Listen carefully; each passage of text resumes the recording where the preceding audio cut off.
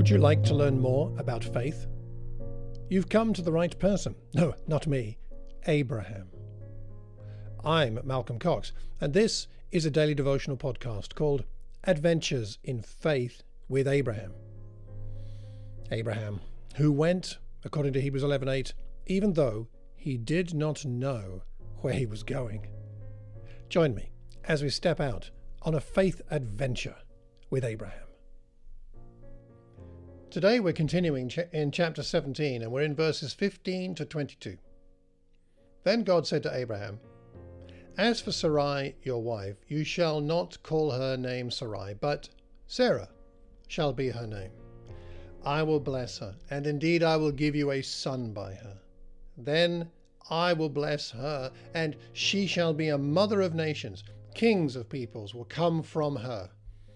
Then Abraham fell on his face and laughed, and said in his heart, "Will a child be born to a man 100 years old?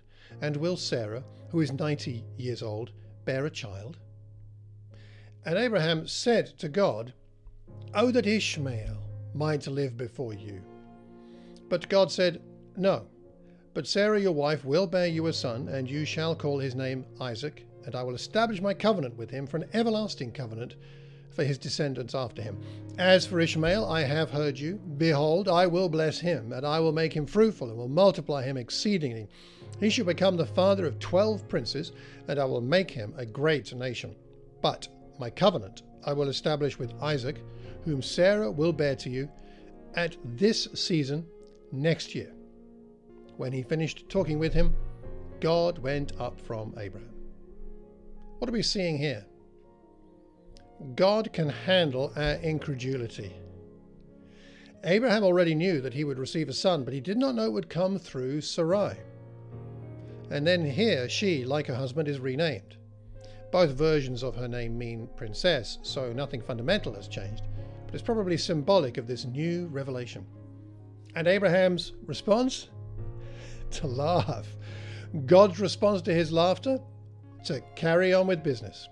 It seems that everyone gets a blessing. Sarai, Abraham, Isaac, Ishmael. God is not mean with dishing out his blessings.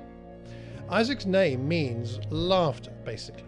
In laughing at God's promise, Abraham confirms it without realizing what he's doing. I too might well have laughed. What about you? Some things God tells us appear ridiculous. That we can have the peace that passes understanding, that we're going to have the joy of the Spirit, that we can be confident of our salvation, that we will be given strength to love our enemies. Which of the promises of God do you find most difficult to accept? The ones that make you laugh in your heart, even if never out loud. It may not be a sign of great faith when we laugh, but it is honest. God can handle our laughter, our incredulity, even our honesty.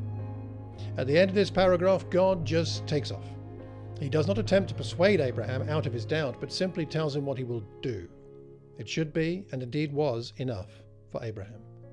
Let God's word be enough for you and me. Our prayer point for today: ask God to help you trust his promises, every single one of them. If you have any questions or feedback, please drop me a line, malcolm@malcolmcox.org. Romans 4 verse 16. He is the father of us all.